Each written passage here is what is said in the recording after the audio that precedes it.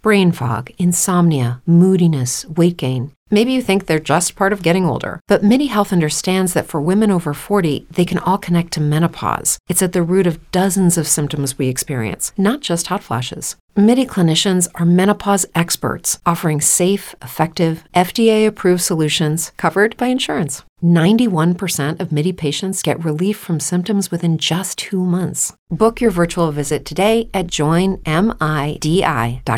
If you're a woman over 40 dealing with hot flashes, insomnia, brain fog, moodiness, or weight gain, you don't have to accept it as just another part of aging. The experts at MIDI Health know all these symptoms can be connected to the hormonal changes of menopause, and MIDI can help with safe, effective, FDA-approved solutions covered by insurance. 91% of MIDI patients get relief from symptoms within just 2 months. Book your virtual visit today at joinmidi.com.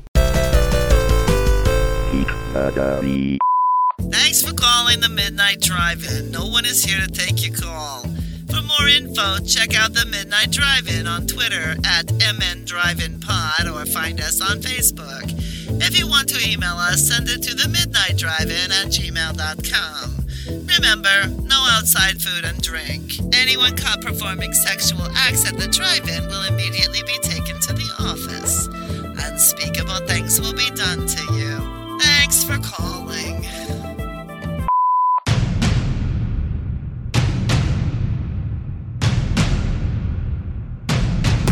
Drive away your worries and cares at this drive-in theater.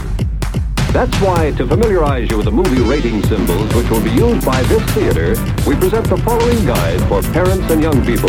X, no one under 17 admitted. I should put 3 and 4 on the list just to piss you guys off. I've never seen them, so I wouldn't be too pissed off, but I mean... Well, not till after I watched them. I did watch the trailers, and I kind of have an idea of what we'd be in for. At least 3 has... Lance Henriksen in it, but even that I don't think is enough to save movies anymore. You know who's great? He's one of those people. He should just be in everything. Yeah, he should, but him being in something anymore is not. I'm just looking at the list of movies. Well, I mean, now he's just an old man cashing checks. Yeah, that's what I'm saying. It doesn't help movies that he's in. We could do another Son of Sam, the Zodiac Killer, since they think they've identified who the Zodiac Killer is. Do they actually think they have, or is that just one of those ones where somebody decided we needed a headline? I think someone was actually able to decipher one of his ciphers, but seems they've put stuff out. But I mean, I don't know. They're going to be as definitive as they're going to be, probably, because the dude died like in 2015 or something. So it's not like he could like fess up to it. Exciting. Hey, you guys, you know what's better than real world murder? Not real world murder. Fantasy murder. Movie murder. I don't know. I was just waiting for Doug to pick movies for next week. He'll figure it out by the end of the show. Better hope so. Figure it out by the end of the show. Don't you Gaffigan at me. Do what I want. On pocket. Margo! Stop barking! Glad you took care of that. That should solve the problem. Yeah, she won the bedroom. So was that your segue, Noah? I don't know. What movies are we doing this week? Kane Hodder's first and last appearance as Jason. Mm-hmm. Because for some reason, you guys didn't want to watch the other 2. Because you were going to pick the bad ones. I will argue to the end of the earth, those aren't the bad ones. I would argue you are wrong. We'll get to that. We'll actually get to that whenever we talk about one of these. But out of the 4 of these movies, you're saying Jason Goes to Hell and Jason Takes Manhattan are not the bad ones? I would argue they are not the worst one. You are on crack. This is insane. We're going to have a screaming match sometime during this episode. That's just been established. Here's the thing, though. Before we start that screaming match, I would like to establish the fact that I like all 4 of them. All 4 of them are enjoyable movies. Dude, but I think explains a lot. Objectively, one of these 2 is not a very good fight. Oh my God. Maybe an okay movie in its own right. But Is it one that's not even titled Friday the 13th? So thus No. your whole theory is wrong? Yes, 100%.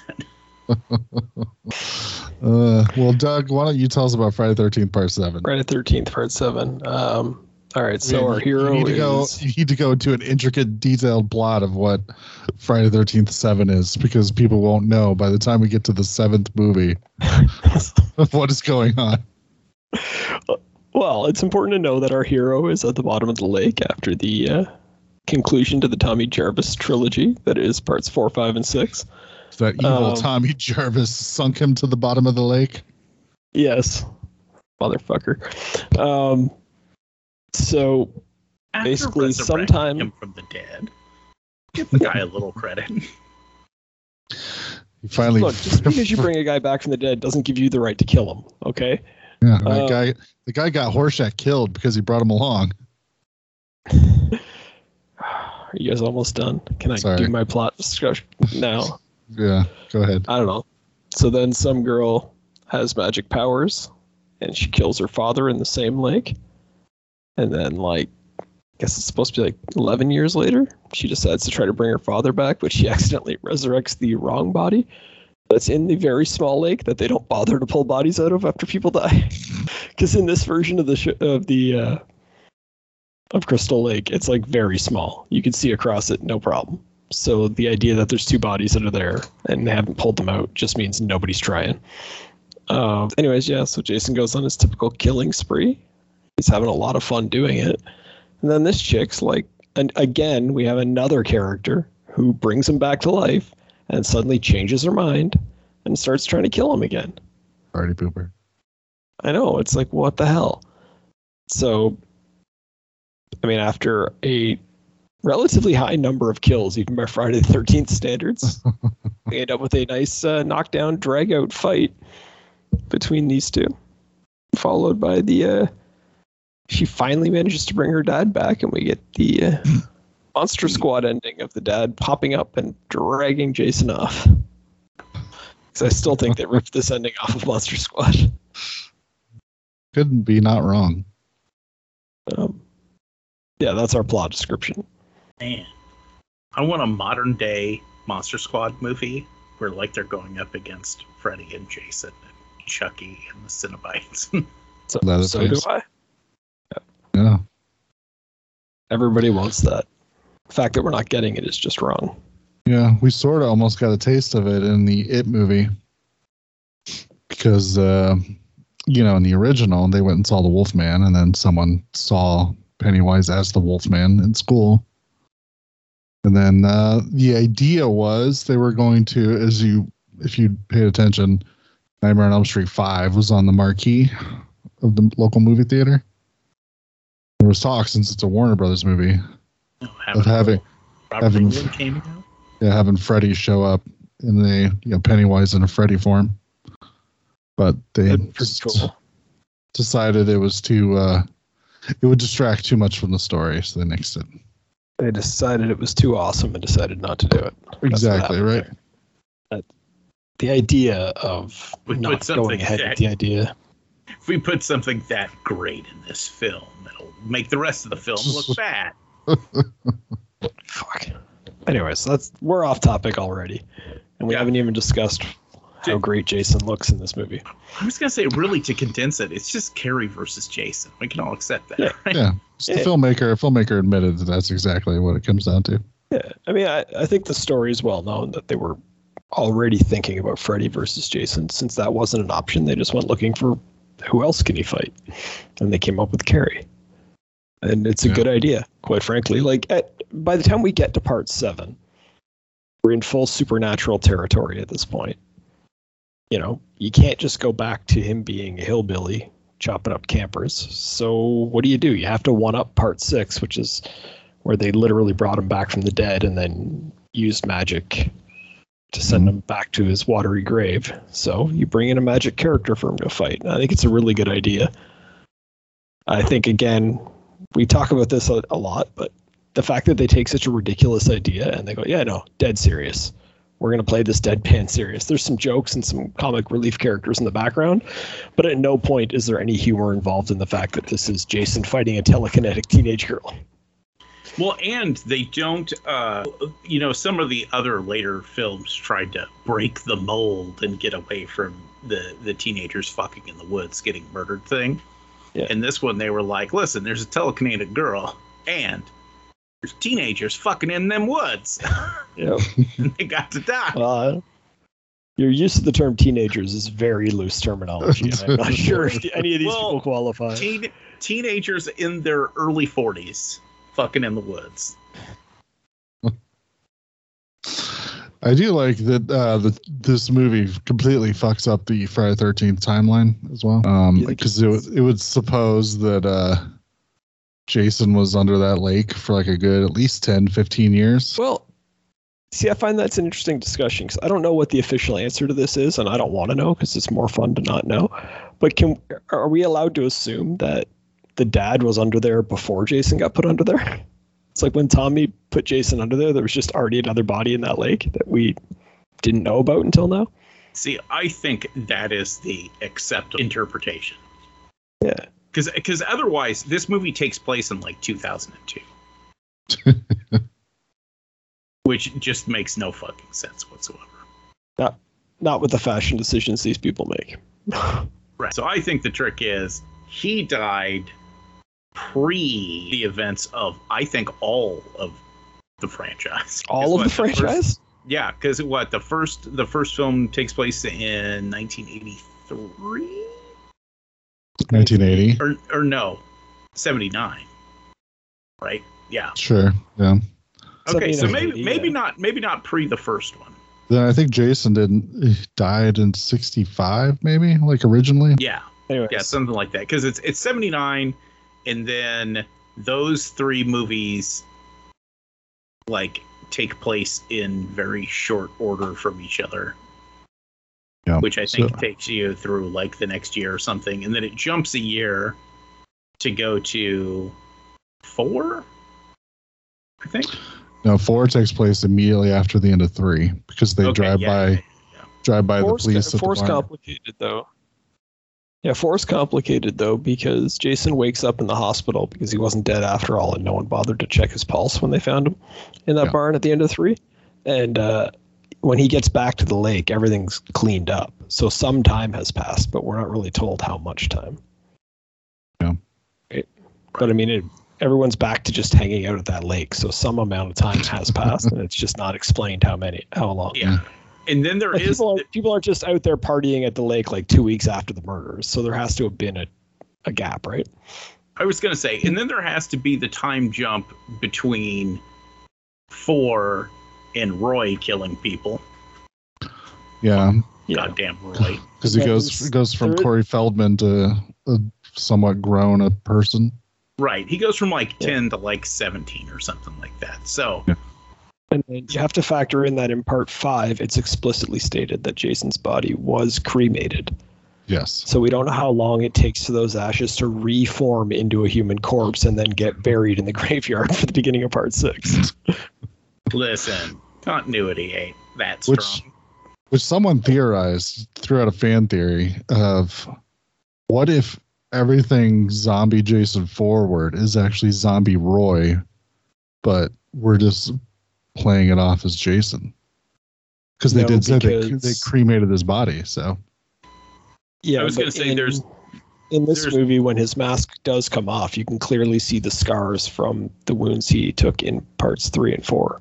I know, but it's still fun. So, I was going to say, and at the beginning of the movie, whenever she's running around, the sign says Camp Crystal Lake, which would mean it had to take place before the rest of the Jarvis trilogy, because the lake gets renamed.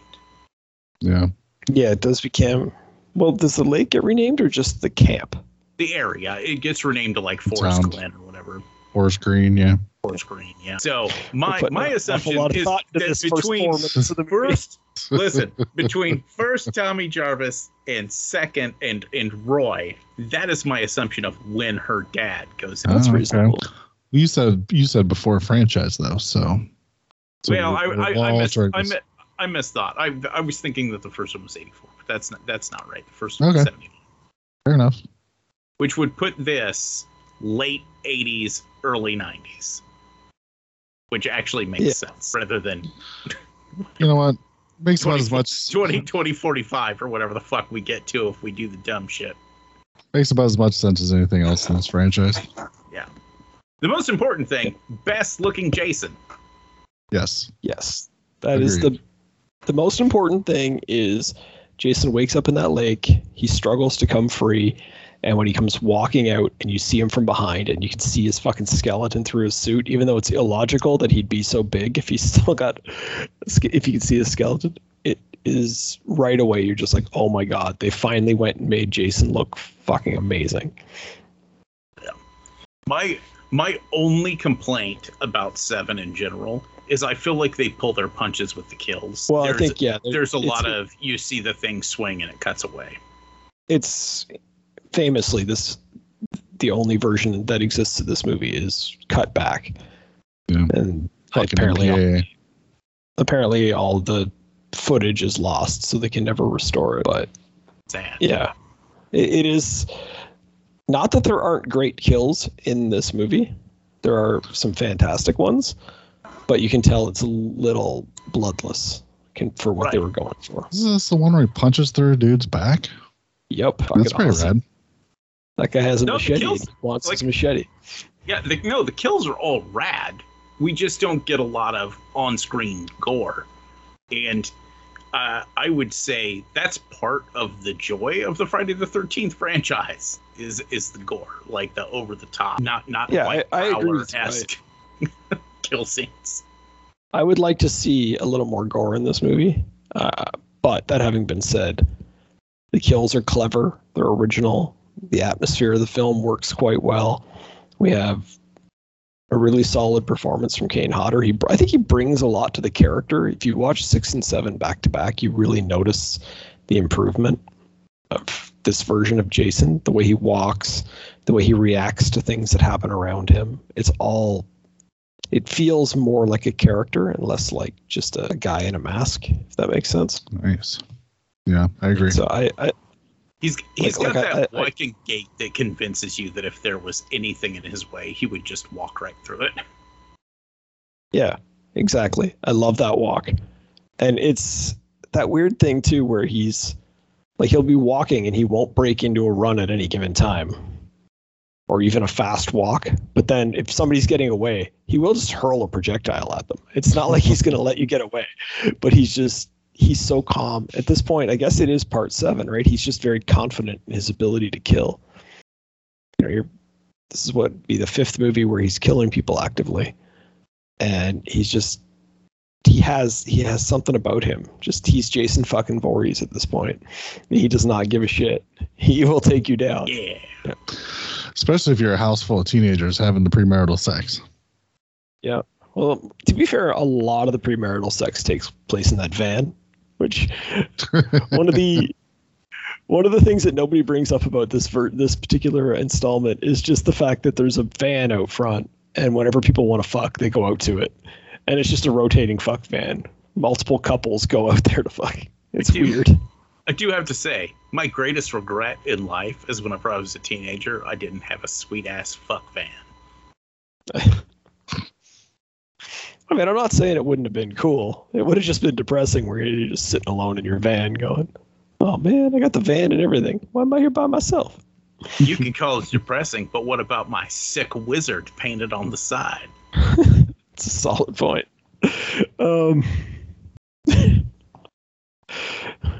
Anyways, so what are people's favorite kills in this one?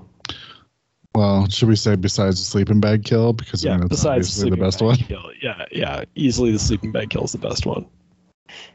Super iconic. Well, I fucking love that kill. when he kills Bernie from Weekend at Bernie's with that weird saw blade on a weed whacker looking contraption. Yeah, like the industrial strength weed whacker. Yeah, Yeah, that's it's pretty supposed rad. to be some kind of like brush clearing saw, but I've never seen one that looks quite like that. Me neither. It's a little bit more mean than all the ones I've ever seen in my life. I just like the Jason usually it's like a machete. So it's just like, well, I just swing this and people's heads come off. This one, he was in the tool shed. He's like, ooh, nice. Grabs it. Probably revs it up a couple times on his own. He's like, yep, starts up nice and good. I'm a big fan of the tent spikes too, because those are absolutely not sharp. No, those tent spikes are not. If your tent comes with those kinds of spikes, you've bought a tent that's designed for a serial killer. That's the only purpose for those. Like, those are not designed to hold a tent down, but it's okay. It's fine. It's the kind you got to use a hammer to nail them in. Yeah. Still, most of them are just little pieces of plastic. But it's okay. I mean, I think what we're getting at here is the fact that we have a special effects guy. They're like, you want to direct a movie? And he's like, yep. So I'll do some kick-ass makeup on Jason, and we'll invent all these cool killing tools. And then you're like, all right, go ahead. I'm down for it. It's not even a kill in the movie, but the scene where she uses her mind powers to like tighten his mask until it starts like crushing his skull and pus and goo starts oozing out of his head. Yeah. That's so good. That pus is such a nice touch. Like, whoever made the decision to just like have it squeeze around his head like that and all that gooey grossness come out. Great idea. Soupy. And I do think pimple juice. I do think the face looks pretty cool underneath. It does look like a decomposed version of the Jason we saw in like part 2 or part 4. I agree. He, if you watch the special features on any of the DVD sets, he said he specifically worked in as much damage from previous movies as he could come up with. So yeah. No, like I said, the chop from the axe and the chop from the machete are very obvious. Other stuff I'm not sure how clear it is, but propeller to the face is why, like, that one side of his face, you see more of his teeth and his jaws and stuff. That he got the propeller from part 6. Yeah. Okay, yeah, because his mask is broken a little bit from that too, right? Yeah. I need to rewatch 6. 6 is one of the ones I've probably seen fewer times than the others. That's a lot of fun too. Yeah, it's fun. It's just a straight up comedy, and that's the thing you got to remember about part 6. Yeah. Tom McLaughlin talks that he put jokes in there for people to yell out in the audience when they were watching the movie in the movie theater. Yeah.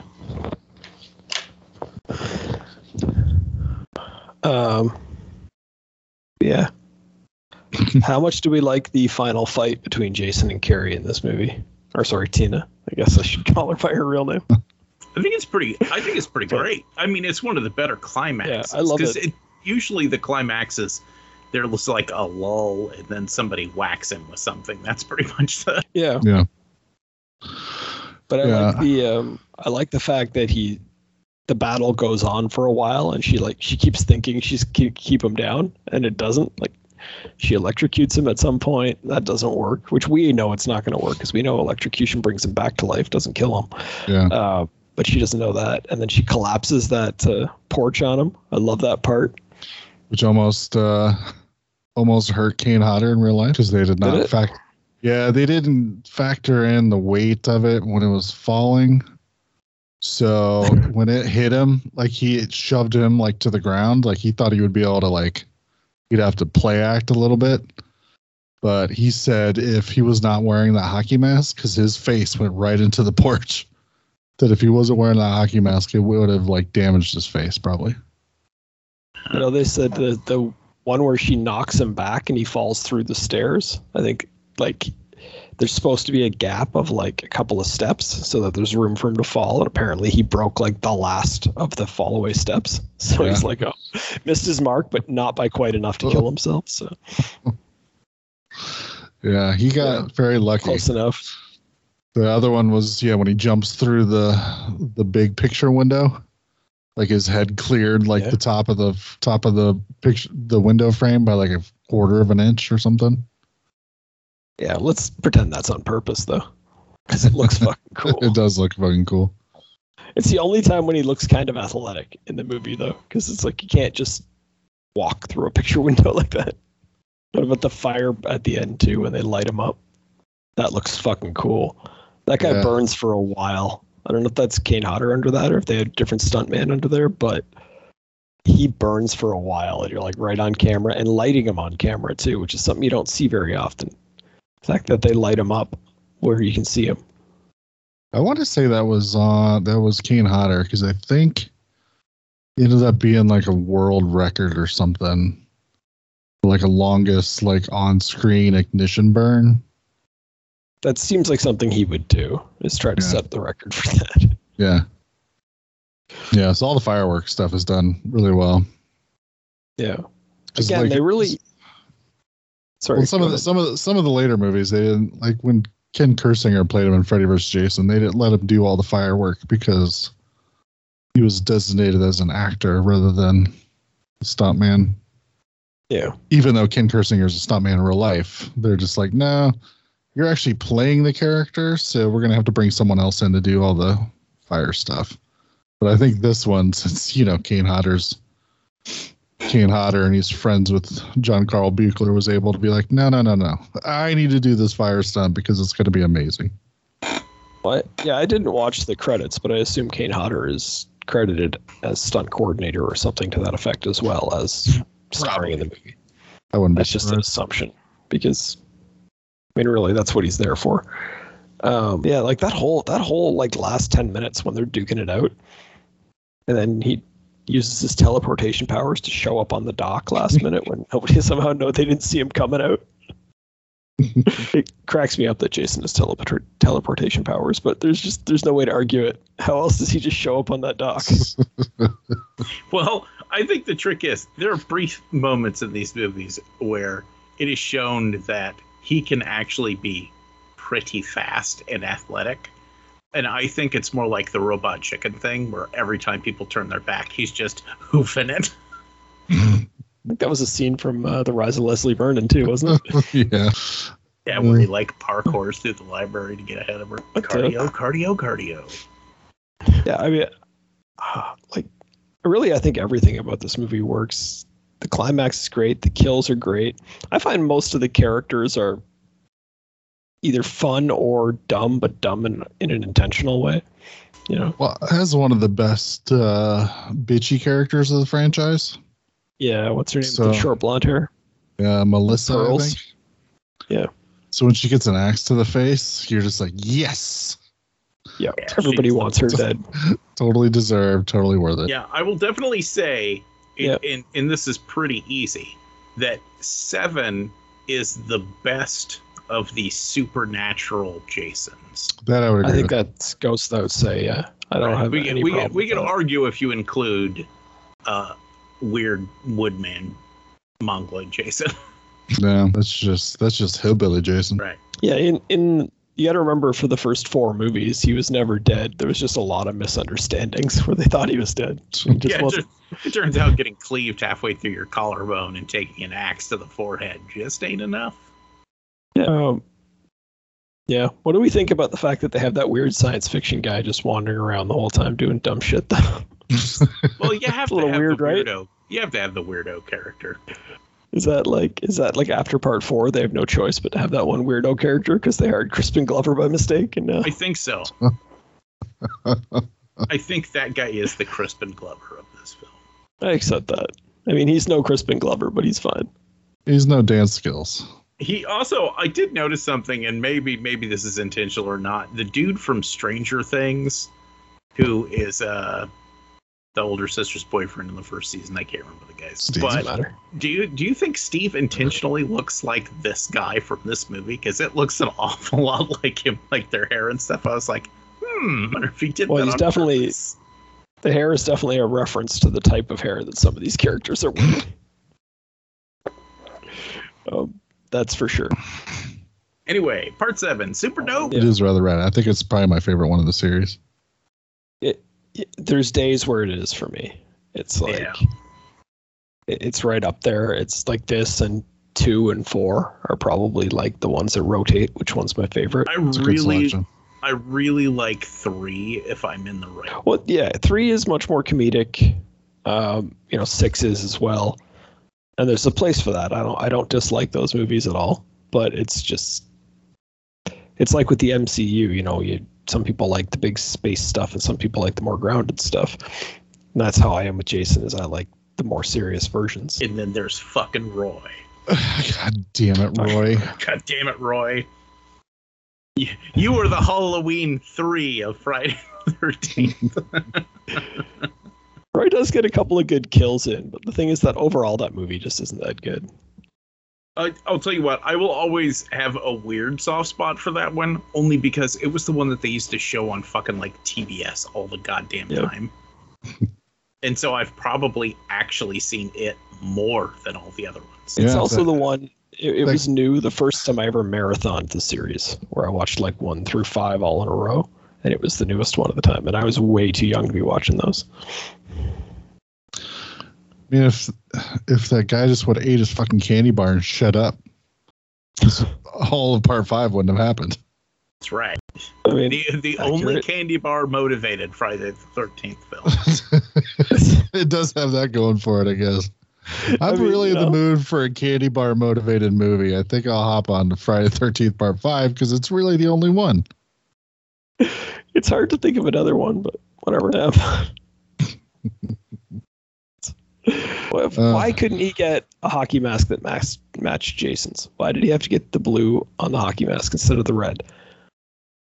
Is it so hard to go out and buy one with red marks in it so you look just like Jason?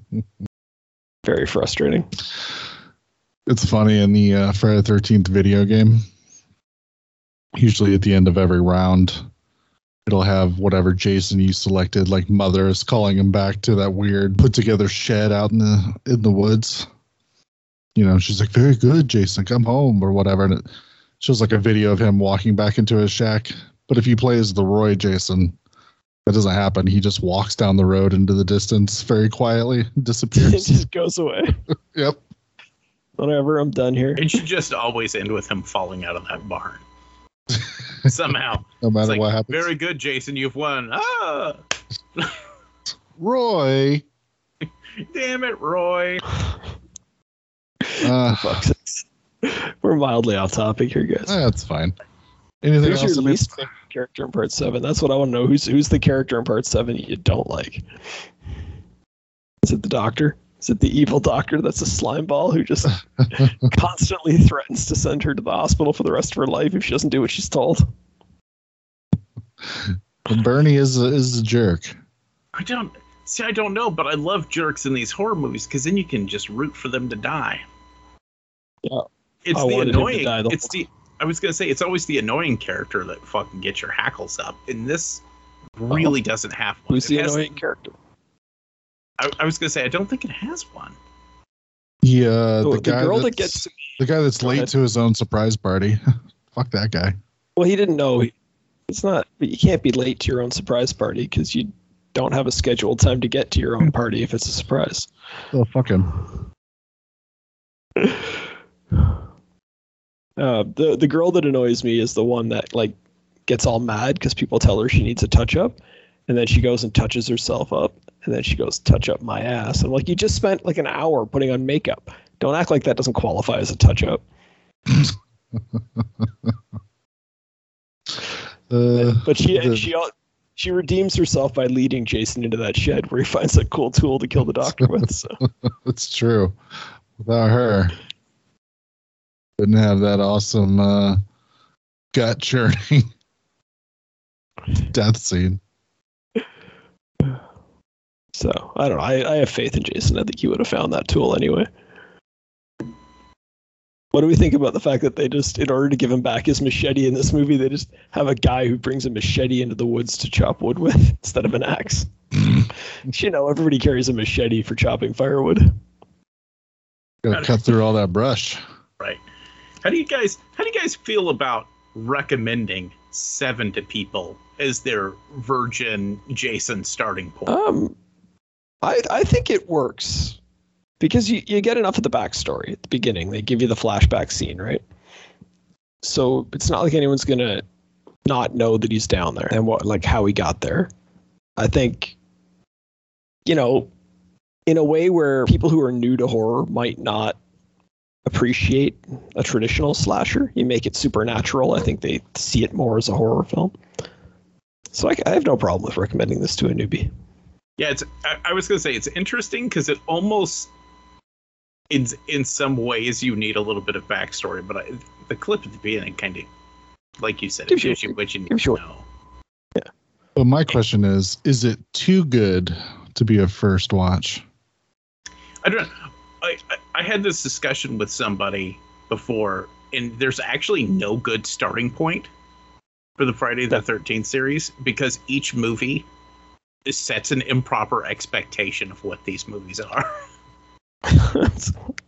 Because for all the talk that the Friday the 13th series are just the same thing over and over again, they're all completely different. They all definitely set their own tone. Like the first one is effectively a giallo. And then the second one is a typical slasher. The third one is a 3D comedy. Fourth one is a legit horror movie. The fifth one is candy bar inspired, as we've discussed. 6 is just back to comedy. 7, back to horror. Yeah. With the sci-fi twist. Again, that might be kind of what I like about 7, is that it is a straight up horror movie in a way that very few of these films actually are. Yeah. 8, moist Jason. He's so moist through the whole thing. Oh, did you guys know they flood the New York sewers with toxic waste every night at midnight? Do you guys know that you can drive a boat from Crystal Lake out to the ocean, even though in every other incarnation of the series, it's a lake that's self-enclosed? Yeah, it's a fairly small lake. Yeah. Not to mention the fact that our zombified Jason can, in fact, drive a boat. Nobody even bothers to discuss where he picked up that skill. There's a cutscene from Part 8, I want everyone to remember this, where Jason's just cruising there, wind in his lack of hair, tracking down, trying to figure out where these kids came from so that he can go kill all their friends. Followed by a scene where he walks along the bottom of the ocean from wherever they knock him off the boat the rest of the way to New York City. He just walks across the bottom of the ocean.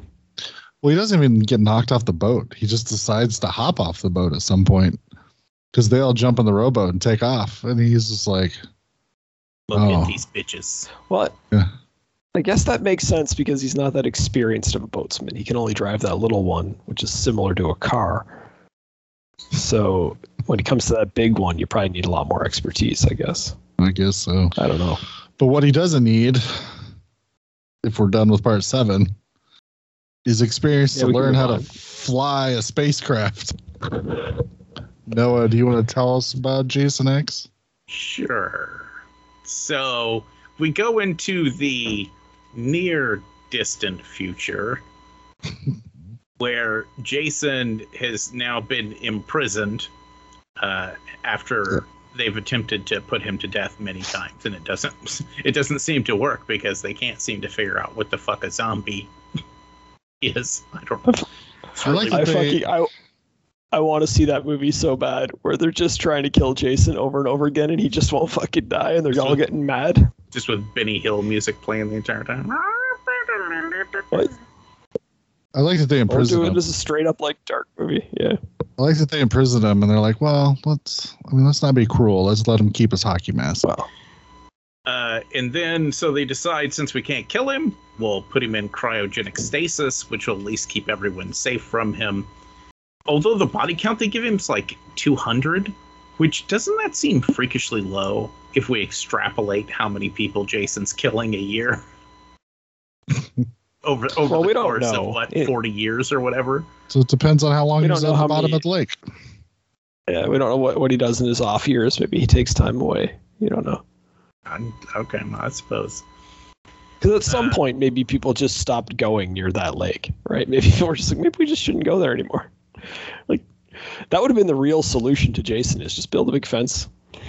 Just nobody go near there anymore. That's his now. Yeah. And then, but before he can be frozen, Bagface shows up to demand his immediate remission to the government so that they can study him and find out his mystical secrets of regeneration. That doesn't work out for anybody. It's Jason, so he just murders everyone. He goes into cryostasis, not before stabbing this chick in the gut. She gets in cryo. Then we jump into the even more distanter future, which, God damn it. Do we really have to start a movie in the future that's going to be set in the even more distant future? Well, technically, this movie was set in the future when it was made, but those opening scenes take place in 2010. So it's the past now, if that makes you feel better. In the distant future past. Yeah. And so they bring back Girl. She says, "Oh my God, did you bring him aboard?" And they're like, "Yeah, but it's fine." And she goes like, "No, he's going to get up and kill everyone." And they're like, "That's not going to happen." And he gets up and kills everyone. And there's a robot who's a lady. And because of course there is. Yeah. And then they do battle. And then he gets upgraded by nanobots. Evil gets an upgrade. Which makes him into Jason Extreme because it was the 90s. I believe they called him Uber Jason. 2001. Uber Jason. 2001 still the 90s. It's like the 60s and 70s. There are no lines between those two things. And so this, well, I feel like each Friday the 13th movie is attempting to answer a question, right? And then we get to these movies that are what I like to think of as the non-canon movies. So like Jason Goes to Hell answers, what if Jason was all tumory and powered by a weird little demon snake? Mm-hmm. And then this one answers the question, what if Full Moon Pictures got the rights to Friday the 13th and attempted to make a Friday the 13th movie? Because I mean, that's what this is. No. Yes. No, because 100% down to the cheap soundtrack and and in a series not known for great acting, the acting in Jason X is fucking terrible. I will agree that the acting is kind of terrible. I tell you, like, I think Kane Hodder's on point. I think that what's his name, Brovsky or whatever, the head of security, I think his performance is solid. I think there's some okay acting going on here. That one, the blonde girl that he kills first, who's semi-famous at the time, I believe. The one who's in the film for all 4.5 minutes. Yeah, she's all right. I actually don't. She does mind do a good job of standing still and then getting her face smashed. I think the head doctor guy is fine. I don't think there's anything wrong with his performance. I'm not going to sit here and say that there aren't problems with this, but to be dismissive of it the way you are is a bit. To call it a Full Moon Picture is a bit ridiculous. It's 100% what it is. I watch a lot of Full Moon Picture movies. There's no Full Moon Pictures with the fucking kills in it. Listen to the fucking soundtrack of this film. Like, it sounds like a Charles Band soundtrack. You know what I mean? Like, I really didn't notice the soundtrack to this film, which is fine. It's what's supposed to happen. I noticed the cool visuals. I noticed the good kills. I noticed the comedy that they added in for fun. And I noticed them just taking Jason to space because this time that's what horror franchises were doing, was going to space. I noticed the callbacks to previous movies and things like that are fun.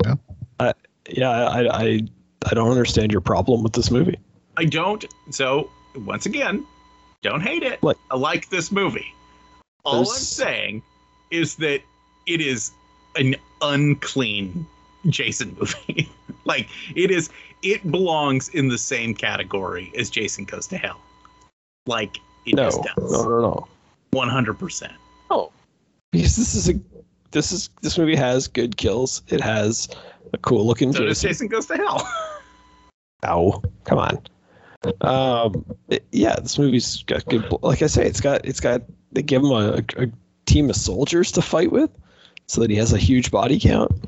I'll grant you there are problems with the movie when it comes to like the CGI. They just didn't have the budget for CGI, and it looks bad.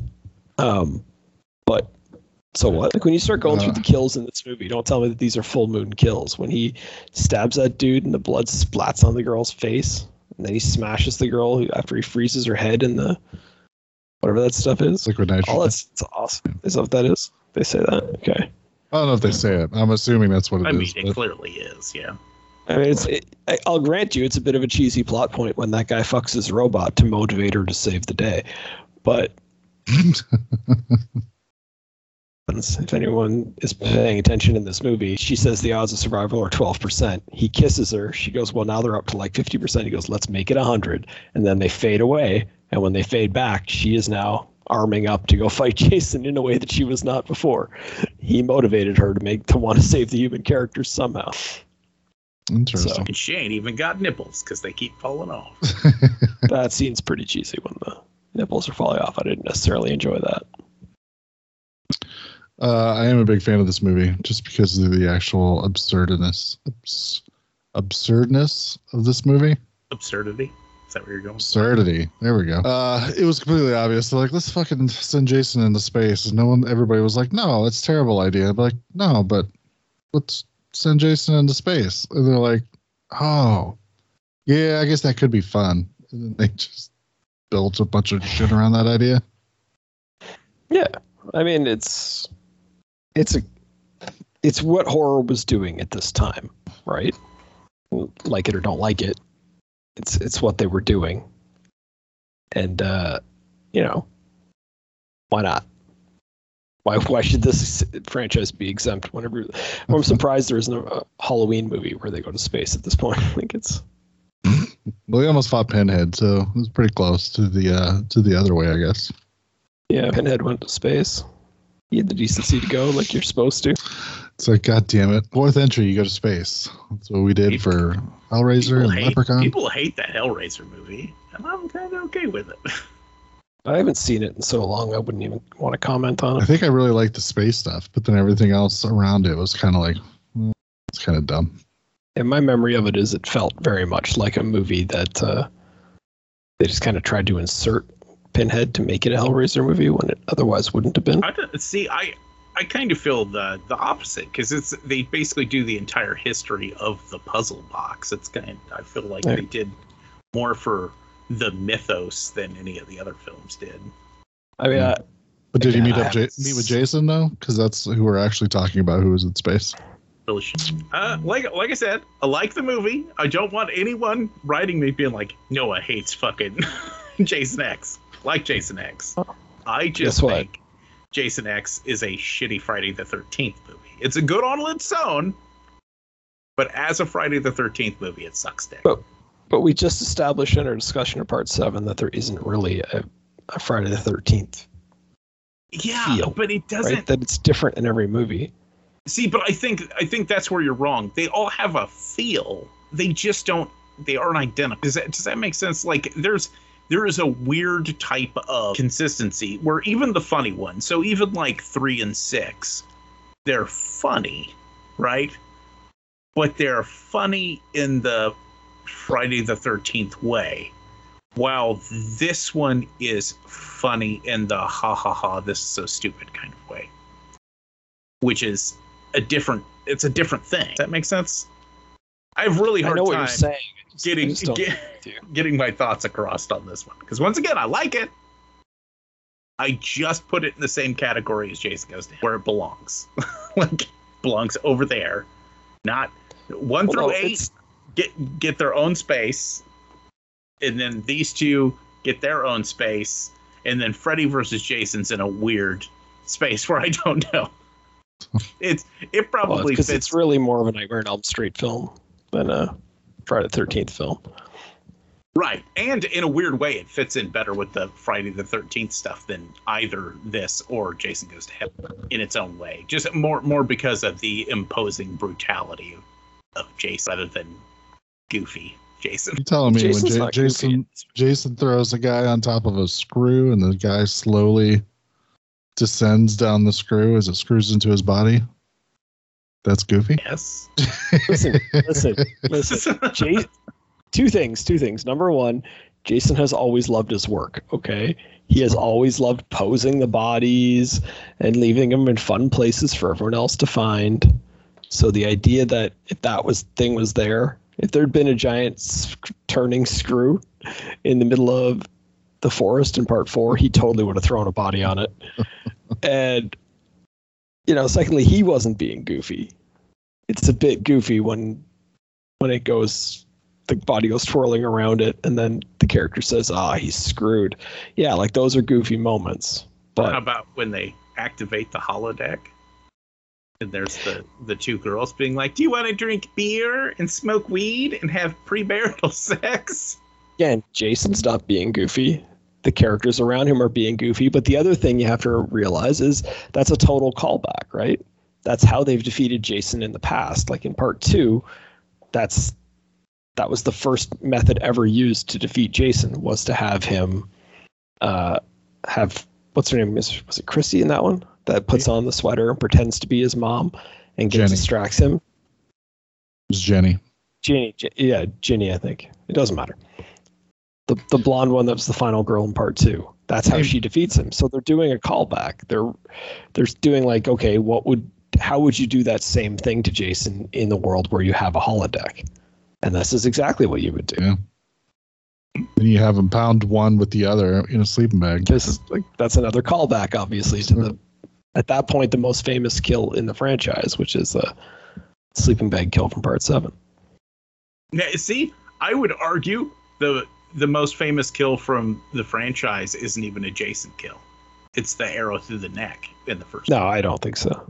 You don't think so? I mean, whenever I think Friday the 13th, I think of that arrow popping out of that dude's neck. Yeah. I don't. So good. I accept that you think that, and I think it's a great kill. I love it. But I just don't think it's, if we're talking about what is the, like, if we were on the Family Feud and they asked for the top 5 answers up on the board, I don't think that makes it ahead of. You guys would be mad because our podcast team, it would get to me and I would scream, whenever he kills that guitar chick in the bows of the boat, Do you guys want to know what? Do you guys want to know what I think is my favorite callback moment in Jason X? Sure. So when he first wakes up, right, he goes over and there's all those medical tools there. And there's that one that he grabs, which is in no way, shape, or form a real medical tool. I don't accept that that's used for anything in medicine, especially not in future medicine where they have nanobot technology and shit, right? But you know what it looks just like? It looks like a billhook. Do you guys remember where the billhook is from? No. It's from the movie where Friday the 13th, the first one, ripped off all its kills. Bay of Blood, yeah. So it is literally, in my opinion, that is a callback to Bay of Blood, recognizing the fact that, the first set of kills in franchise history were ripped off from another movie. And I think that that's an intentional callback. I can't understand why else that tool would exist. Similar to like the tools we were talking about in part 7, where it's like, well, why would you have those things? So I think that's intentional. I've decided it is anyway. I do want to point out at one point, Jason destroys an entire space station. Well, it's more like reckless driving that causes. Sure, but I still say he's responsible. So I mean, he's got to pad those numbers up. There's got to be at least like 100,000 people on there. Right after killing that guy, that guy. Is that when he kills the pilot guy, right? Yeah, that guy. You guys know that actor. It's that guy. I mean, it's that guy. I don't know his name or anything else he's been in off the top of my head. But yeah, no idea. I can't specifically name the things he's been in. But you've seen him in 1,000 things because he's that guy. It feels like, and I haven't done this, but it feels like if I went to his IMDb page, I wouldn't be able to find anything on there that I've seen. But then when I saw his picture, I'd be like, no, I know him from somewhere. That's what I think would happen. So I'm not going to bother trying. Yeah. So I'm just saying Jason's kill count has to be padded by that. I mean, come on. No, I agree with you. If you are going to give him credit for those kills, then it's immeasurable. How many people are on the Solaris space station? Did he get George Clooney? Do you think he got George Clooney from the remake of Solaris? That's what I want to know. Finally. George Clooney in a Friday the 13th movie. Well, it's canon as far as I'm concerned.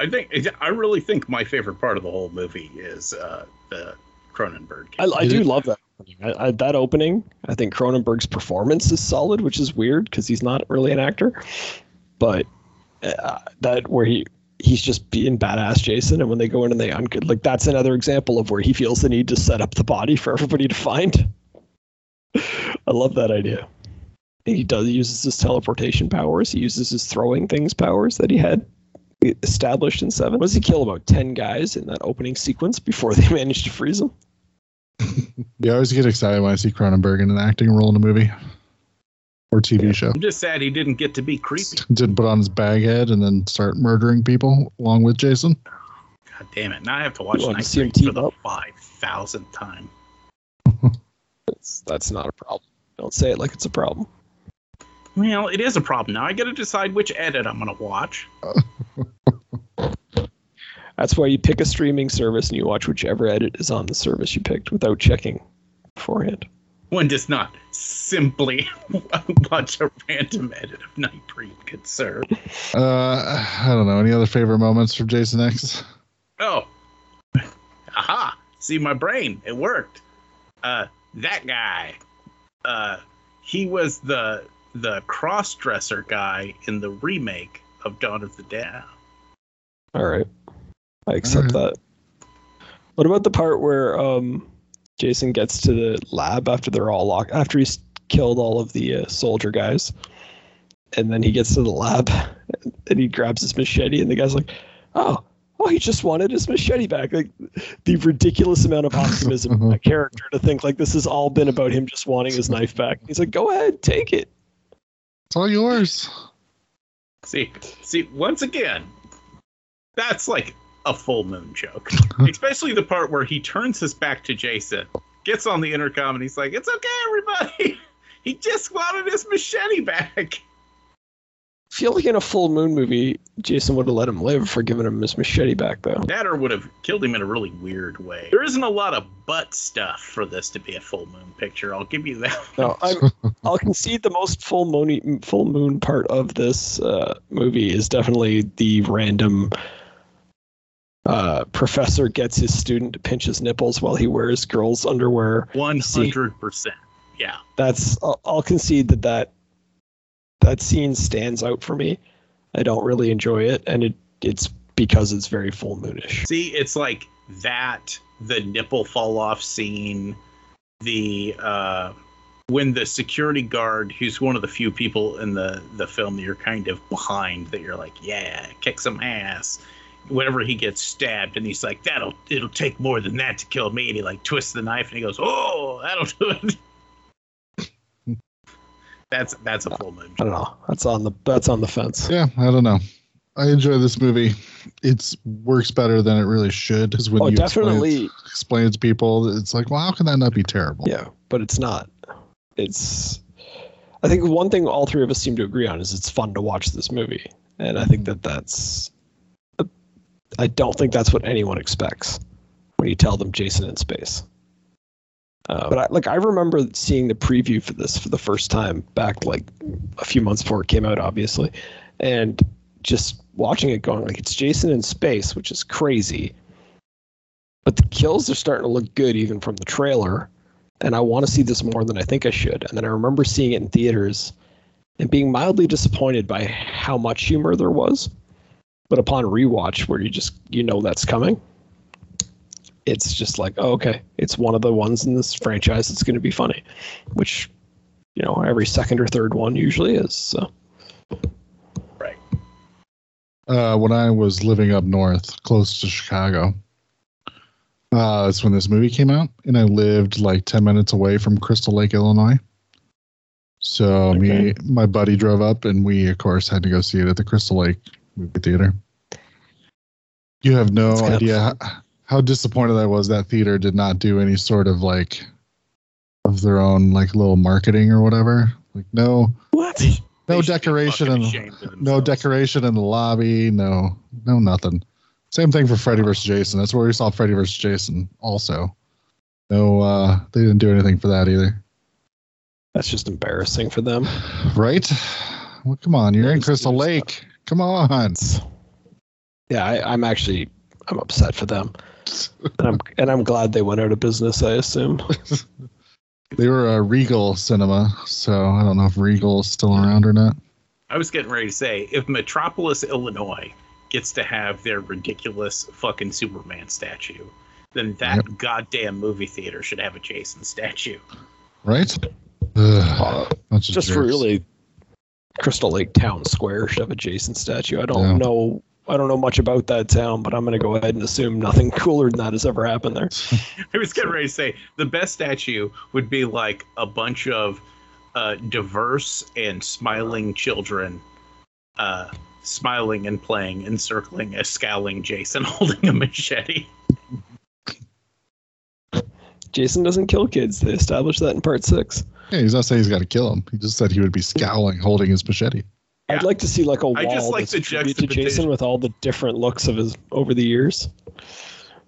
Oh, if you go to, we just were at a Spirit Halloween store earlier today, and they have like a wooden, like decoration you can buy, and it has all of the hockey masks for each one of the movies. Oh, really? Yeah, it's just like They it's did like not have that when I went to Spirit Halloween. oh. That means they've got Roy's hockey mask. Stupid blue hockey mask. Nobody wants you here, Roy. Brain fog, insomnia, moodiness, weight gain. Maybe you think they're just part of getting older, but MIDI Health understands that for women over 40, they can all connect to menopause. It's at the root of dozens of symptoms we experience, not just hot flashes. MIDI clinicians are menopause experts, offering safe, effective, FDA-approved solutions covered by insurance. 91% of MIDI patients get relief from symptoms within just 2 months. Book your virtual visit today at joinmidi.com. Hello, it is Ryan, and I was on a flight the other day playing one of my favorite social spin slot games on ChumbaCasino.com. I looked over at the person sitting next to me, and you know what they were doing? They were also playing Chumba Casino. Coincidence? I think not. Everybody's loving having fun with it. Chumba Casino is home to hundreds of casino-style games that you can play for free anytime, anywhere, even at 30,000 feet. So sign up now at ChumbaCasino.com to claim your free welcome bonus. That's ChumbaCasino.com and live the Chumba life. No purchase necessary. VGW. Void where prohibited by law. See terms and conditions. 18+. Thanks for calling the Midnight Drive-In. No one is here to take your call. For more info, check out the Midnight Drive-In on Twitter at MNDriveInPod or find us on Facebook. If you want to email us, send it to themidnightdrivein@gmail.com. Remember, no outside food and drink. Anyone caught performing sexual acts at the drive-in will immediately be taken to the office. Unspeakable things will be done to you. Thanks for calling. What did everybody watch since the last time? So I watched but a single thing. You know I watched part 8, goddammit, because fuck you guys. fuck you guys in your face. God. Love part 8. Moist Jason. How dare you? He's so moist through the whole Stop whole saying film. the word moist. Moist. Wet? That sounds dirtier. Wet Jason. Sounds weird. But yeah. So, the special effects in 8 are garbage. That's And the the most. fact that the whole movie is set on a cruise ship and they couldn't get a cruise ship, is that a problem for you at all? Because it's a problem for me. Yes. It is filled with problems, but it's grimy New York, and it's delightful. Toronto. And yeah. Vancouver. Or Vancouver. Sorry. Yeah, like I said, grimy New York. What about the fact that Part 8 is set in a weird universe where everyone knows who Jason is, and therefore they sell Jason hockey masks. And these kids happen to bring one with them to Crystal Lake just so they can give him a new mask. Preloaded with the axe cut in the top, which is Yeah. That's how you know it's an actual Jason mask and not just another hockey mask. Yeah, it's pretty fantastic. Yeah, so it's got, I don't know, it's got lots of problems, but it's enjoyable, and I feel like it genuinely makes an attempt to at least capture the mood of a Friday the 13th movies. Like, the kills are fine. The only problem is the special effects suck. If the special effects didn't suck, it would be better. And I don't understand the need for ghost young Jason showing up all the time throughout the movie. No. That's a weird No, addition. that was pointless. Yeah. And maybe take the budget you're spending on that and use it to make the Jason that's doing the killing look decent. Right. Because he's... And then you talk about your full moon jokes. Maybe you don't have him lift his mask to scare punks on the street. Listen, I will die on this hill. That is one of the best Friday the 13th moments in the entire franchise. Oh, for fuck's sakes. It's one of the best. I love it. This is why we record at a distance, so I can't slap you when you say shit like that. Love it. I don't give it. I will die. Like I said, I'll die on that hill. I'll accept all the criticisms of this movie, but him lifting that mask in those punks, those grimy, fake New York punks, shitting themselves in fear is one of the most fabulous things of all time. Well, that was in actual New York because they filmed that part in Times Square. Oh, well, there we go.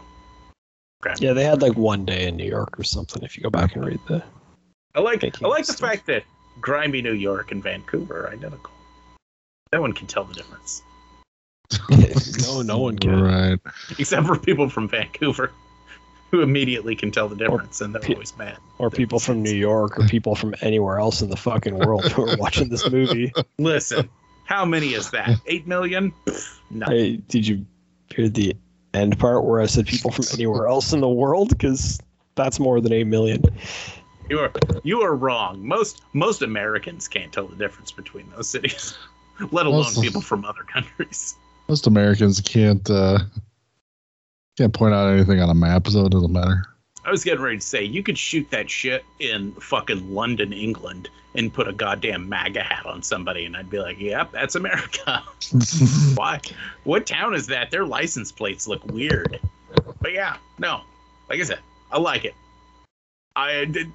I think my least favorite of all of them is Jason Goes to Hell. Maybe. Yeah, I'm not a fan of that one either. And I even like it to a certain extent. I just don't like it as canon Friday the 13th.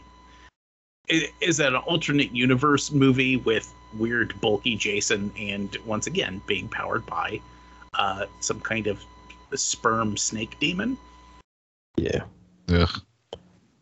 Yeah, that's the same thing as whichever Nightmare on Elm Street it is, like 6 or whatever. That's like, okay, it's fine, but it's like, why are we turning him into this weird demon thing as opposed to just letting him be who he is? I don't understand the need to try to add backstory to these characters, 6 or 7 movies or 9 movies into a franchise. Right. It's one thing if it's a character that has mystery to them. Like, I understand Hellraiser and the need to expound because, it kind of begs all these questions of what the fuck are these Cenobites? Where do they come from? What universe is this that they exist in? But Jason, he's a little boy. He fall in a lake. His mom kills some people. People kill his mom. And he come back and he want to kill people too. Like, the end. End of Mythos. Yeah. Because, Freddy, even the first time he's brought back in 6. End of story. Yeah. I don't know. Because, I don't mind, like, New Nightmare, which is the one where they do an Elseworld story with Freddy in it, right? I'm fine with that. I just don't mind, like, them adding to the canon in a weird way like that. Because once you do it, it's there. And it's just, I don't know. It's frustrating. It cheapens. Yes. And you end up with franchise killing shit like Druid Michael Myers. Yeah. Oh my god. That whole era, they just kept trying to just add backstory to these guys. I'm a little nervous about this new Halloween movie because to me, the trailers make it feel an awful lot like they're going Druid Michael Myers. Oh no. They were just on Joe Bob. They were talking. No, Michael Myers is 100% human, so no need to no nonsensical explanations as to why Michael's killing people. Hey, because that trailer, whenever she starts talking about him transcending, I was like, oh no. Is he going to have green blood? Is he going to be green blood Michael Myers? No. But yeah, that's all I watched. I was going to also watch 6, but I didn't have time, so I had to prioritize. You would have been better off to watch 6. No, Yes. You're wrong. What did you watch, Doug? I did not watch any other Friday the 13th movies. Oh, it's disappointing. Let's see. Did you watch any other serial killers who are very moist? Stop. I watched Black Widow, so you tell me whether she falls into that category or not. Most likely. So are we yay or nay on Black Widow? I'm yay on it. Yeah. It's I like the more grounded movies. I like the human characters in the MCU, and I think they did a good job of keeping this one very grounded, telling a smaller story, giving her just motivation enough to go back and get back into this old fight that is separate. Yeah, the action mostly worked. There's only one moment where I thought they kind of overdid it, and it was like, oh, well, a human being couldn't do that. There's one fall she takes, and I'm just like, yeah, no. That's a Captain America fall, not a Black Widow fall. But yeah, I sort of liked it. I liked that there was no other Avengers in it, that it was just her. I liked the storyline of her reuniting with her old, like, quote unquote family, and the idea that all of them look back on this time they spent together on this mission as being their only real family they've ever had. I kind of enjoyed that plot line. I was disappointed that Red Guardian doesn't get a big badass moment. I agree with you. However, I think they wanted to make sure it was a Black Widow movie and not a Red Guardian movie. I suppose, but doesn't it feel like, because he's pretty much this one-note joke through the entire movie, doesn't it feel like it's earned that he gets like one fight to show that he can actually just beat the ever-living dog shit out of somebody? Sure, I would have no objections to that. I think in 2021 world, where you finally give your female character her own movie, if you let him take on a role like that, I think you run the risk of drawing the wrong types of attention, which is what they're trying to avoid. They're trying to make sure that it stays her movie, right? Which is fine. Like, that character also deserves their own movie at this point. I would have no problem with a spin-off movie for Red Guardian, just so we're clear. So my big thing is, I just felt like the movie was a little too late, because I'm like, at this point, it's like, well, you're wanting me to care about her, which is fine. Okay, I guess I do now. But I mean, I feel like we could have used this before she, throws herself off the mountain in Endgame. Yeah, a Black Widow Hawkeye movie 5 years ago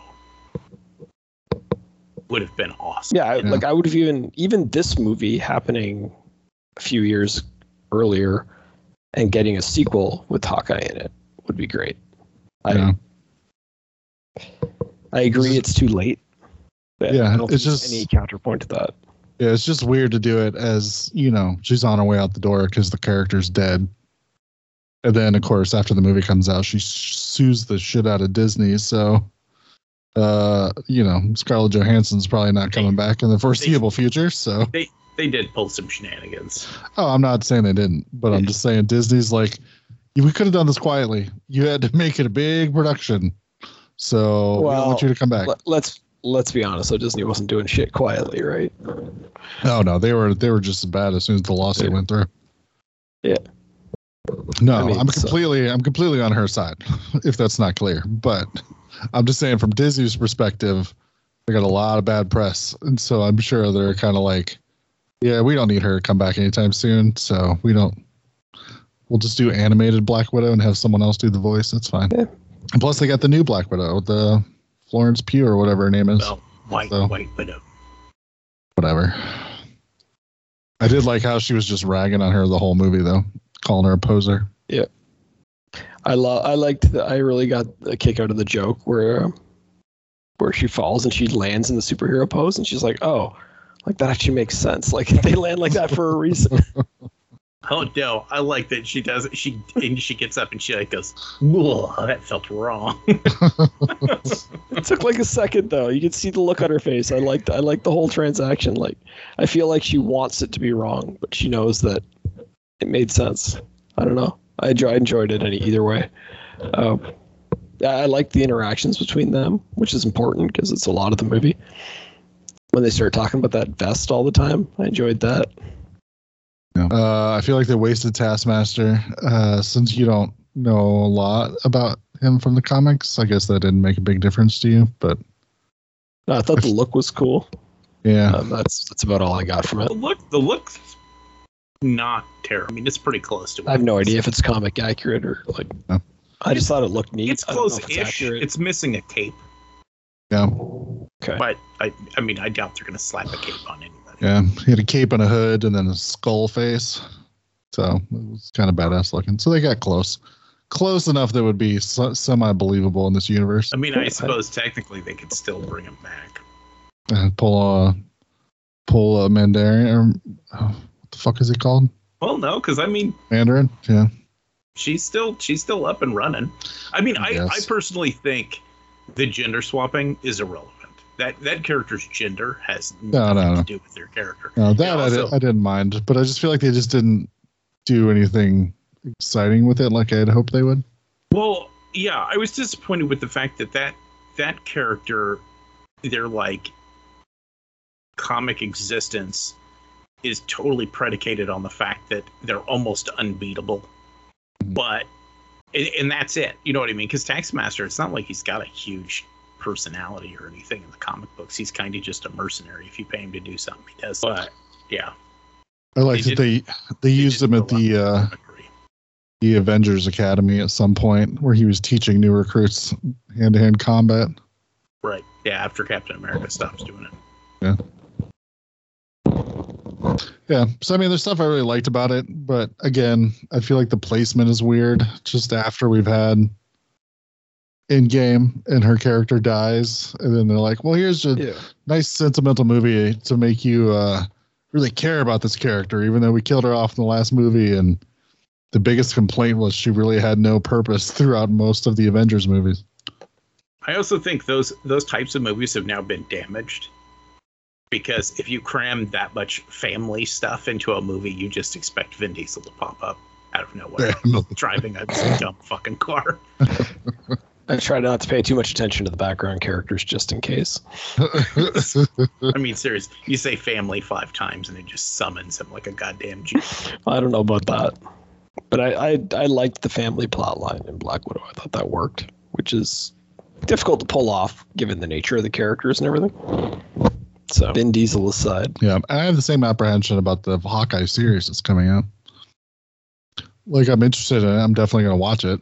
But again, I feel like Jeremy Renner's towards the end of his run with the characters. So it's like, now we're going to get the thing that's going to make us care about him.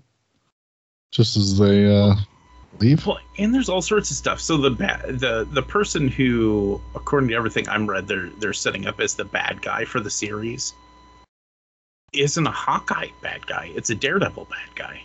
Mm-hmm. In which that makes me feel like not only are they transitioning him out, they're like using his series to just set up replacements. Yeah, well, just like they did with Black Widow. Right. Which is, I don't know. There's something gross about that I don't like. I'm okay with the fact that over time they've been introducing more and more characters that'll pick up the reins as the story progresses.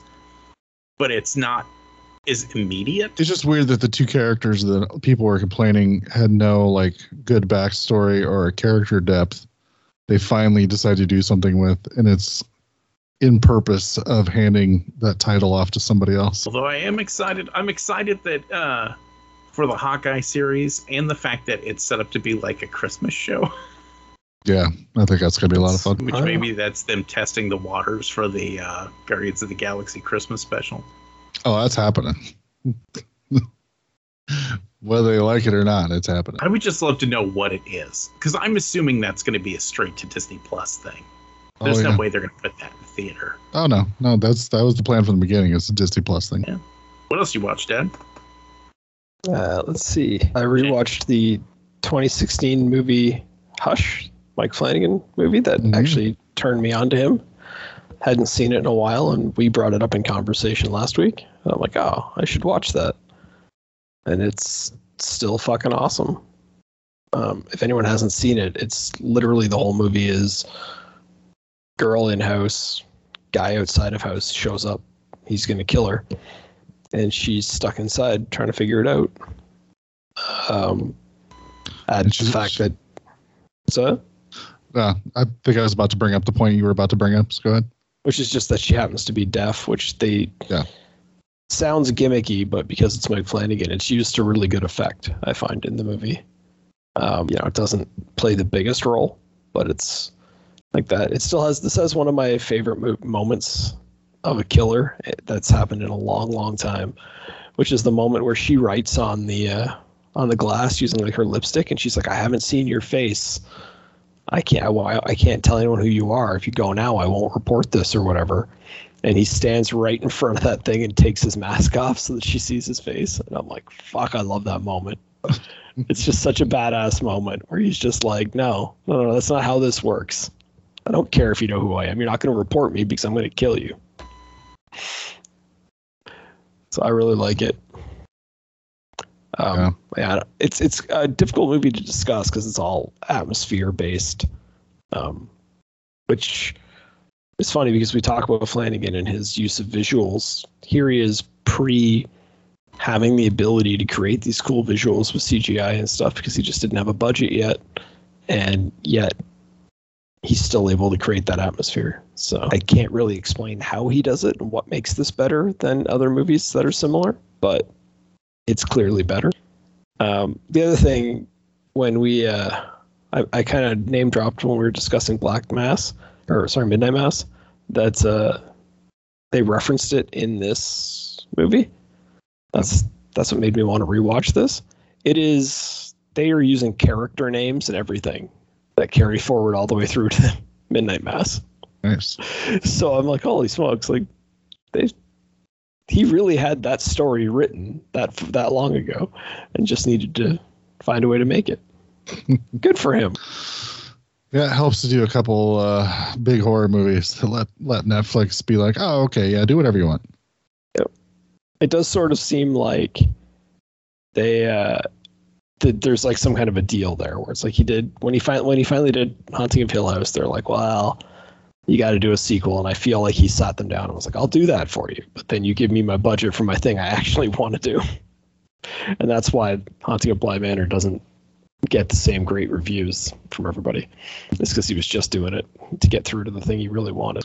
Yeah, and I think he said that that's done. Like they're not planning on doing any more Haunting of whatever.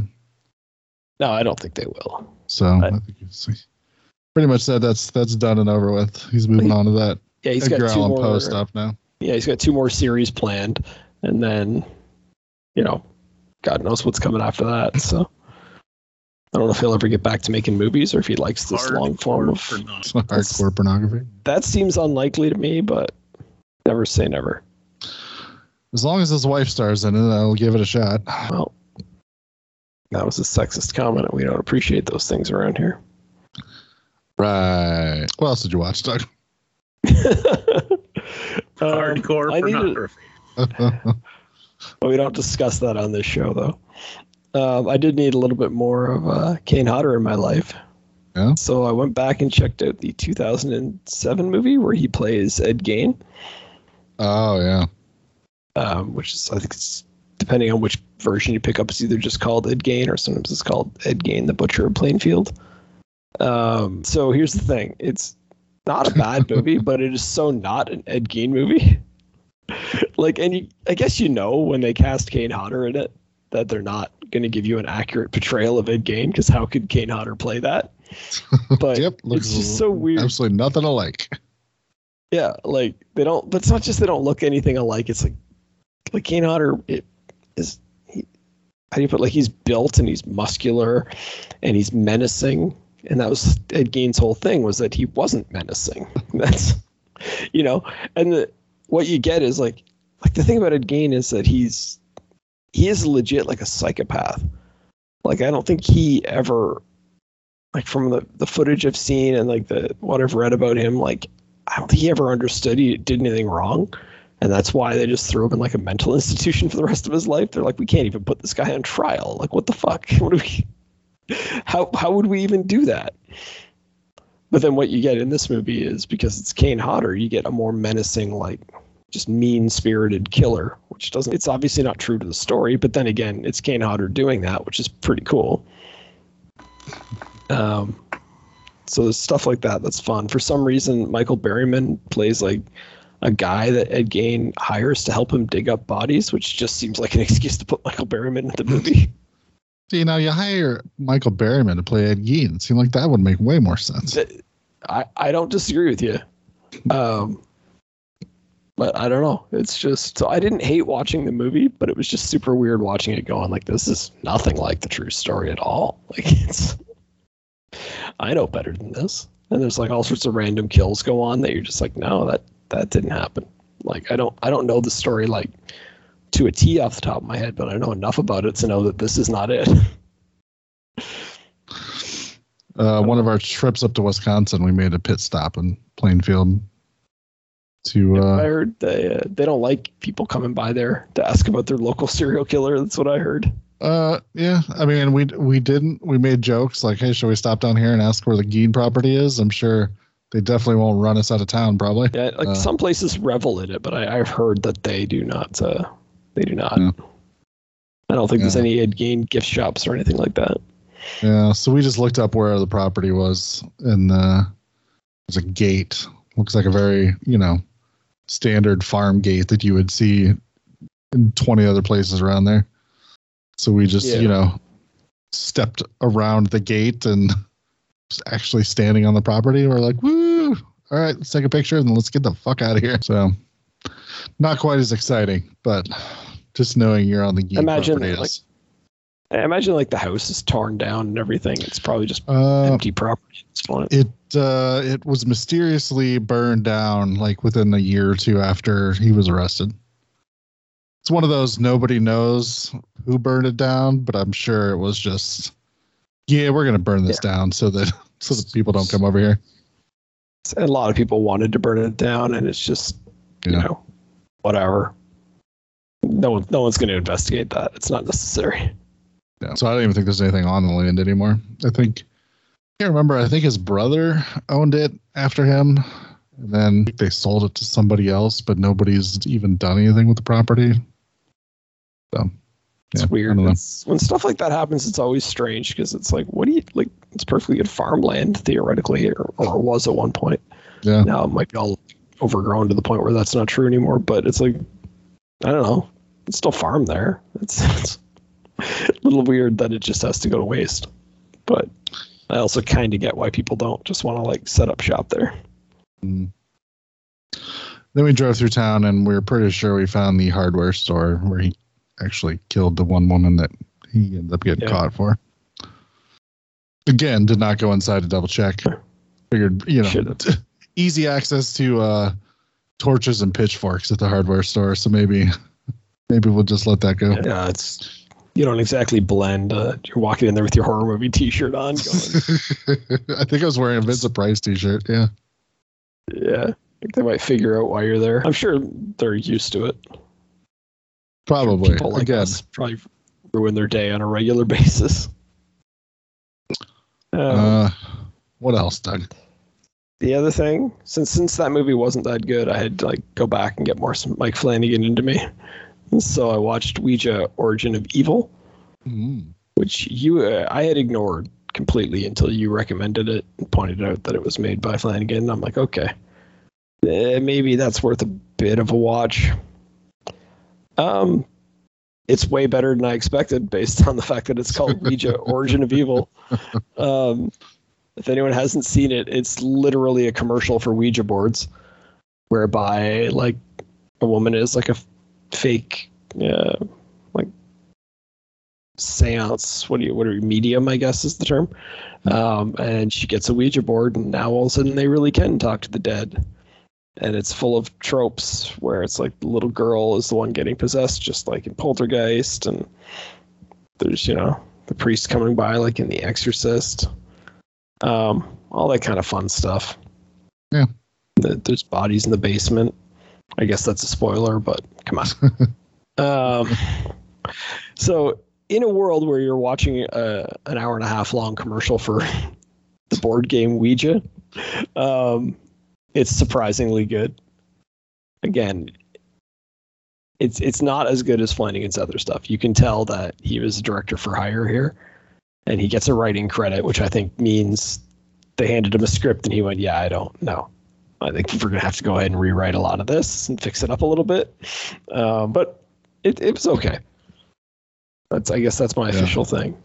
I thought the visuals where the people's mouths start like closing up on them and stuff was cool. I remember that from the trailers, so it wasn't as shocking as it could have been if they would learn not to put the cool stuff in the trailers. Yeah, it was definitely like a chance for him to do something bigger budget. And he's like, I don't give a shit if it's a sequel to a shitty Hasbro or Bill Bradley or whoever the fuck owns the Ouija copyright now. Yeah. He's like, I'm just going to make it the best goddamn Ouija movie I can. And it actually turns out something pretty decent. Yeah. Like I would normally have completely avoided this, and I still won't go watch the first Ouija movie. But, you know, this was okay. It was a lot of like cheesy horror movie tropes, but done very well. And, you know, a lot of the, like say the visuals and stuff were all, you could see him kind of playing with the visuals here. Which is also pretty impressive because it's the same year as Hush. And so they're, on the one hand, he made 2 movies in the same year, which is already an accomplishment. On the other hand, it's 2 very different movies, and he's able to pull off both successfully.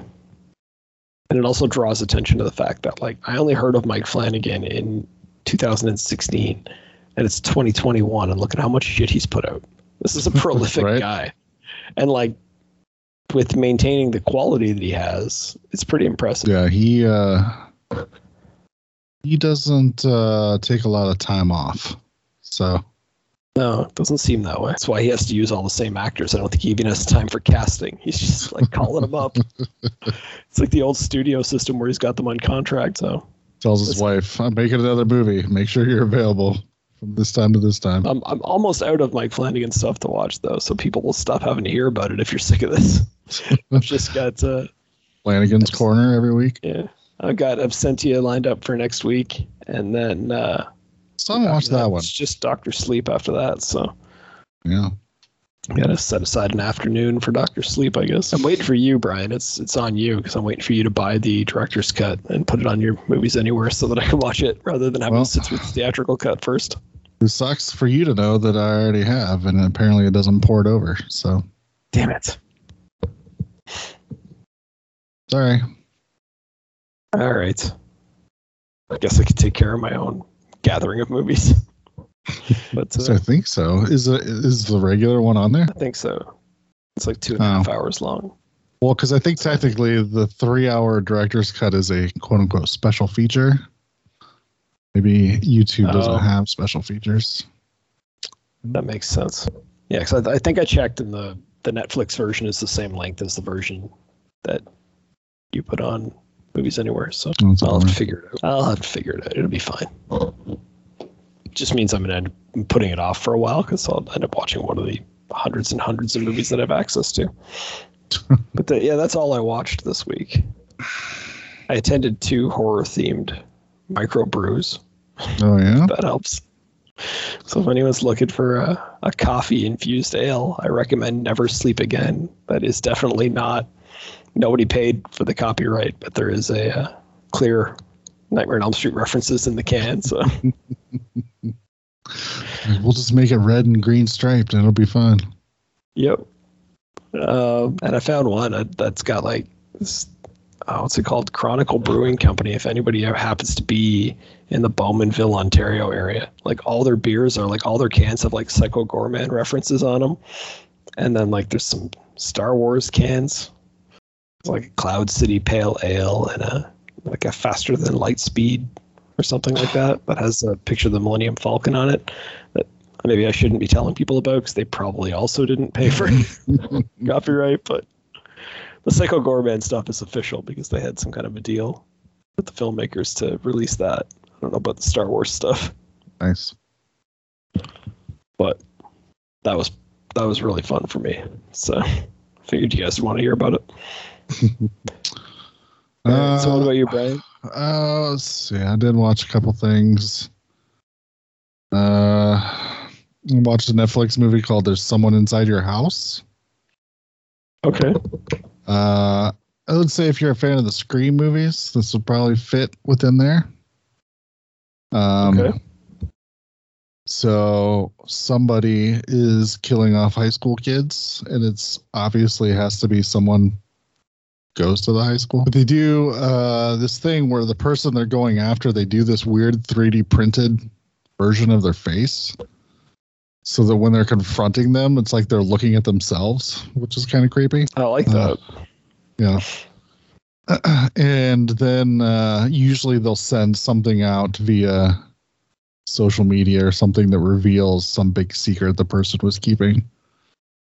So it's kind of weird updated version of Scream where it's like they're using social media and stuff against them, and then you find out all these horrible things this person's done, you know, after they get stabbed to death. So it depends. If you're a fan of the Scream type stuff, then you may enjoy it. If not, then you know, probably not for you. Has its own melodramatic problems, but as long as you can look past it, it's just a good, fun slasher movie, which I'm always on board for. Generally, I'm looking for just fun slasher movies to watch, so it's good to know that one's there in case I need it. Me and Amanda went and did a double feature at the movie theater. So we went and saw The Addams Family 2, which, you know, if you're into animated kids movies, it's fine. It's nothing that's gonna blow your mind. Amanda really likes like animated kids movies. It's just she can just watch them and relax and not have to worry about, you know, the world. So, and she's also a big Addams Family fan. So when the first one came out, we went and saw it. So she wanted to go see this one too. So we figured, why not? It's just you more. don't have to explain to us why you saw it. It's okay. No, it's fine. It feels like you're justifying it. It's like, no. Yeah, it's fine. I had a good time watching it. You know, it's more of the same. If you like the first Addams Family animated movie, you probably like this one too. I just feel like they put them out like really fast, like one right after the other. They must have been like working on both of them almost at the same time. Well, was the other one last Halloween? Or am I mistaken on that? I think the other one was 2019, I want to say. Okay. So, I mean, it's 2 years ago, but still, like... For an animated movie, that's still really quick. Yeah, 2019. And then, yeah, this one's out. And I think this one may have even been delayed a little bit because of COVID. So, I don't know. I don't know if it stuck to its original release date or not, but it just seemed really quick. So the studio was obviously all in on these Addams Family movies. Then the other thing we went and saw was the new James Bond movie, No Time to Die. I'm not super connected to the James Bond. Like my friend Wes has seen, you know, every single one, loves them, grew up watching them and stuff. And I never really watched them growing up. So I'd say the only ones I've really watched more than once has been the Daniel Craig ones. So it was just, I don't know, it was kind of interesting to go and see sort of a wrap up to his whole story arc and stuff. And, you know, it's a James Bond movie. You know what you're getting when you go into it. So I enjoyed it. Again, it's a James Bond movie. Nothing is going to change your life, but it was fun. Does it turn out he does in fact have time to die? That'd be a spoiler, Noah. I will say, spoiler alert, he does get into a car that has guns in the headlights. Shoots a bunch of shit. I like that. I'm not the biggest Bond guy either, but that might be enough to get me to watch this one. Like, not in theaters, but, you know, when it's available for free at home. Yeah, he gets surrounded. Like, he's in one of those, I don't know, European countries. I'm not sure which one. But where you can, you know, drive through roads and then come to sort of like a town square, and there's roads from like every direction leading into it. And he gets in there, and then, you know, enemy cars come from every direction and surround him. And he just sort of shrugs and flips a switch, and then, you know, the little mini-guns pop out of the headlights. And that's when Vin Diesel ramps over the other cars. Family. So then he just starts firing and does basically just keeps doing donuts, and it just pretty much just kills everybody. So it's like the end of The Last Starfighter, but, you know, not in space. Sure. All right. That's definitely a quote they could put on the poster. Sort of like Last Starfighter, but not in space. People would be like, "What?" Hey, it would cause me to get my attention. That's all I'm saying. Turns out he's a secret agent because he was really good at a video game. That feels more like a Vin Diesel movie. So the movie was decent. I mean, like I said, it's a James Bond movie. This is a Daniel Craig James Bond movie. They all sort of feel the same. That's fine.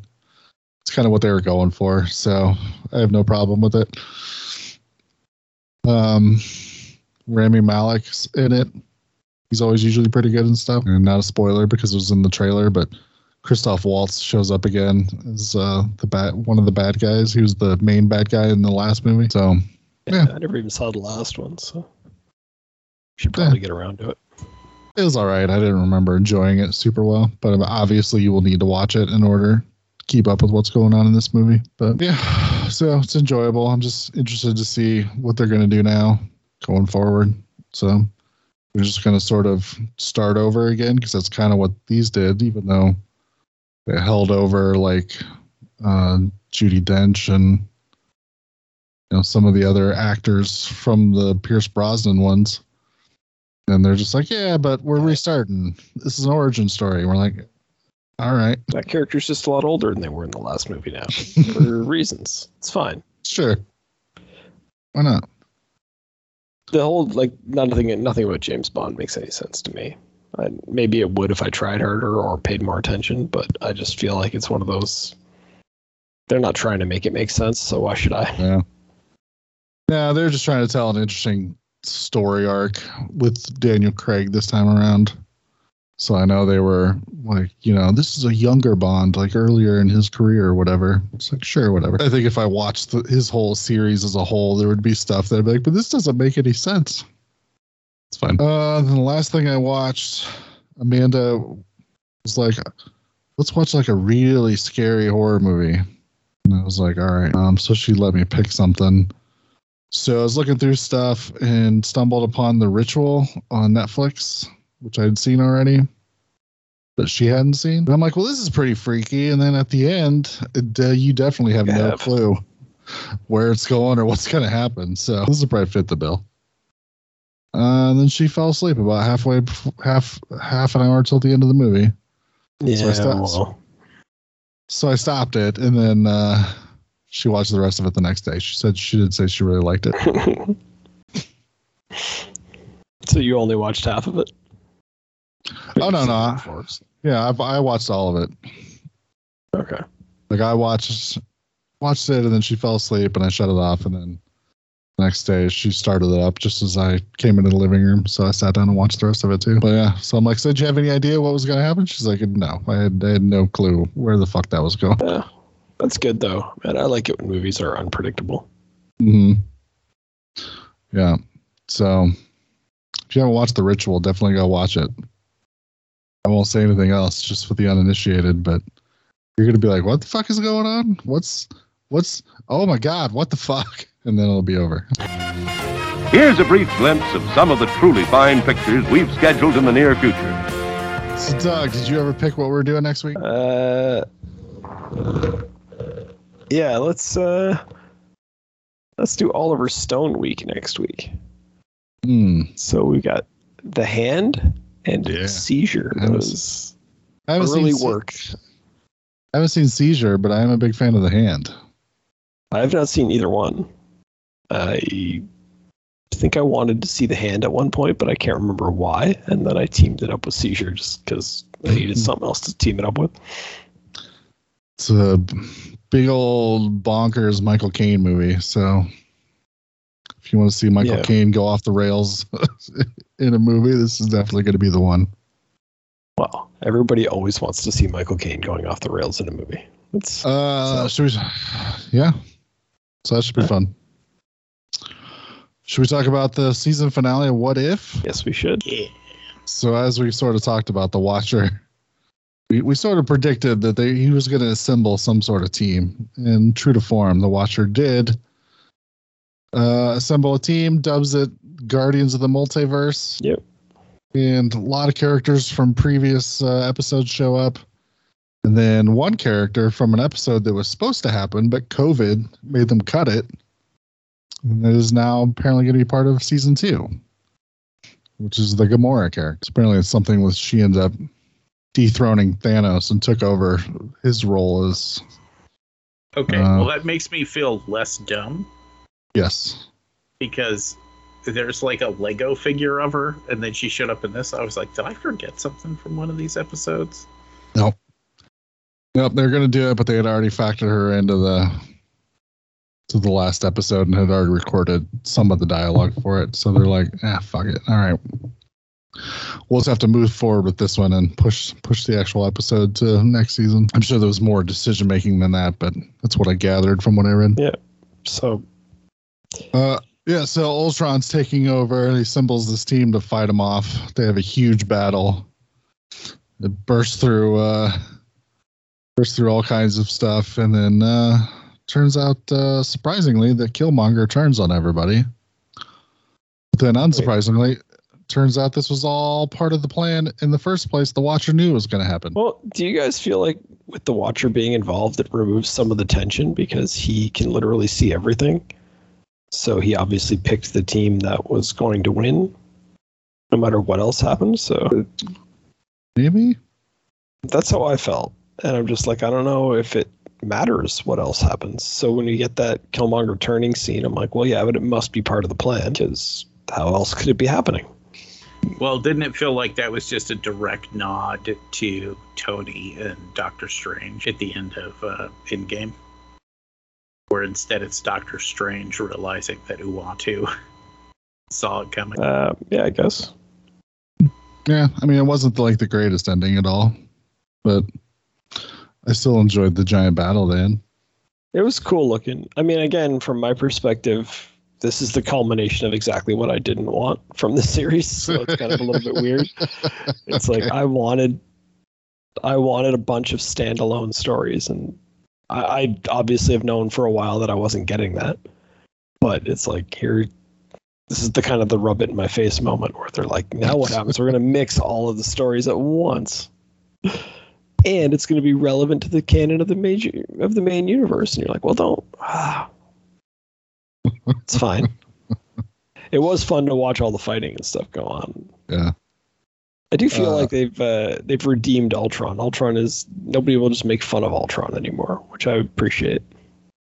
Yeah, he's actually a lot more badass than they thought. Yeah, I think my favorite part is when Doctor Strange throws that multiplication spell on Thor's hammer. And so there's like hundreds of them just like beating Ultron in the face. Yeah, it was pretty dope. Pretty fun. What about you? Did they offer any explanations as to why his Infinity Stones worked when he jumped from universe to universe? Nope. No. Especially after them specifically establishing the fact that they don't work in other universes. I thought that was established in Loki. Well, I did watch a video and they tried to explain it away, at least this guy did, as they don't work in the Time Bureau because Time Bureau is placed outside of time. So thus physics and stuff. And then, again, I think this relies on the theory that the Time Bureau is in the quantum realm, which they point to in one of the Ant-Man movies that we saw, like a tiny city like bubbled off as they're traveling through the quantum realm. In the quantum realm, Hank Pym explained that time and space lose all meaning or whatever. And so essentially just physics don't work in the quantum realm. Thus, if the time agency is in the quantum realm, then none of the stones would work because they don't react to any sort of physics or whatever. But if you're jumping from universe or reality to reality where it has its own Infinity Stones, thus it means that the physics would be the same, so thus the stones would be able to work in another universe that has Infinity Stones. I don't know. It was a long, drawn-out explanation. I still don't know if I 100% buy it. I mean, they even, with the, whatever it is, the Infinity Crusher, they even explain the fact that the Infinity Crusher can't work because it's a different universe, different stones. Yeah. So they don't do a good job of sort of wiping that away. In the comics, it's flat out known that the stones don't work in other universes. Except for the Ultraverse, apparently, which is a little nod for all my comic book nerds out there. So, yeah. So, no explanation. Just don't think about it, I guess. Yeah. But I like to think about it. If you've noticed, I kind of overthink these things. I do too. So, I'm with you. What's funny is I overthink it so much that like I didn't know that rule coming into this. And then it's like, oh, well, by watching videos and researching in order to appreciate the show more, I seem to have found the flaw. This made me hate the show more. That's not fair. Oh, well. We'll see. So what'd you think, Noah? I thought it was good. I think the thing I was the most excited for was the 3 seconds we got Zola. Oh, yeah. That was fun. the TV stomach? Yep. Sort of a cheat way around that with just Vision's, I don't know, chest becoming a fucking monitor for some reason. It's one of those random things that it felt so wasted that they set it up in like the very first Captain America movie and then have referenced it over and over and over again and then never paid it out. Mm-hmm. Well, maybe we'll still get it at some point. Well, we will. Like for real. I mean, they confirmed my theory in this episode. Because when they're talking to Zola, they said they're going to delete him. And he says, you thought I'd be stupid enough to only put my mind in one place. In which my theory had always been there were USB ports on that old computer, meaning he'd already been downloaded and moved somewhere else. So there's still Zolas out there. Yeah, they can bring him back anytime they want and just say it's a copy. Did we watch the mid-credits sequence?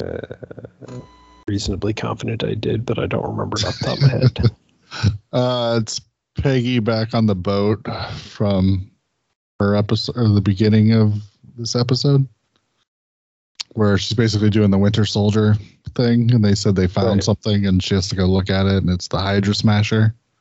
And apparently there's somebody inside of it. So is this supposed to be like the version of Winter Soldier, essentially? Did they just freeze him in that Hydra Smasher all the time? That would be my guess. That seems to be the logical explanation, but because if he just sits in there, that dude would be super old by now. Yeah, no, there has to be something else. Unless there's just a different person in there. Like, oh, yeah, it'll be some swerve, and it'd be like, oh, no, it's not Steve at all. Yeah. That would be even funny. Just 102-year-old Steve. Peggy! It's time to boot Scootin' Bookie. It is getting harder for like these stories that are contingent upon World War II for them to have any like present day relevance for stuff. It's difficult. Comic book stuff. It's nice and easy for when it was just Captain America because, you could just justify that with the frozen. You can just keep them frozen longer. But it's anything else that involves World War II, it's just too far ago. Bucky, Peggy, Zola, all this stuff. Mm-hmm. Red Skull. Although he technically lives in this weird netherworld now, I guess. Yeah, it's convenient, but it's it's like that with everything. And they try to update it, but when you update it to different wars, it gets more complicated and messy. World War II was so convenient because it was just like the world's worst ever bad guys, and they're like, look at us, look at how evil we are. We're like, good, everyone can just punch you and feel fine about it. I don't know. Anything else about this episode? No, it was a pretty good wrap up. Yeah. I felt it felt rushed to me. It felt like, and this has been my problem with a lot of the Disney Plus stuff, is it just feels like it's happening way too quick. And considering the impact it could have on the universe, it's just flying by. If that makes sense. Yeah. I felt that way with Loki quite a bit, and I feel it here. Yeah, weirdly, even though they're telling like 4-hour, 5-hour long stories, they're still like cramming too much in. Yeah. Like almost like especially with the What If, it's like, well, if these aren't standalone stories, then do we need them all, or could it just be all about gathering up this team? And do we need the backstory at all? Not that I didn't enjoy getting it, but we could spend more time on explaining all this stuff.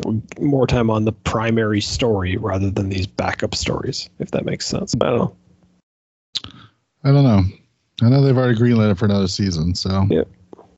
I was excited to see that somehow the zombie episode still factored into this in a little way. It was a little random. But you're going to tell me that pouring a universe worth of zombies on top of a super powerful Ultron wouldn't be a good deterrent? I really thought whenever that happened that Spider-Man was going to come swinging out. Or at least Ant-Man's head. Yeah, that was also a waste. We didn't get the return of freaking Scott Lang's head. It's always next season. Please remember to replace the speaker on the post when you leave the theater.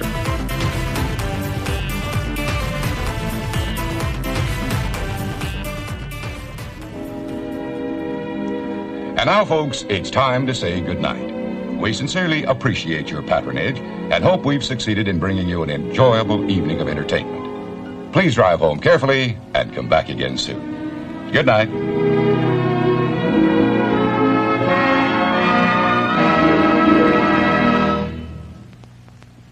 It is Ryan here, and I have a question for you. What do you do when you win?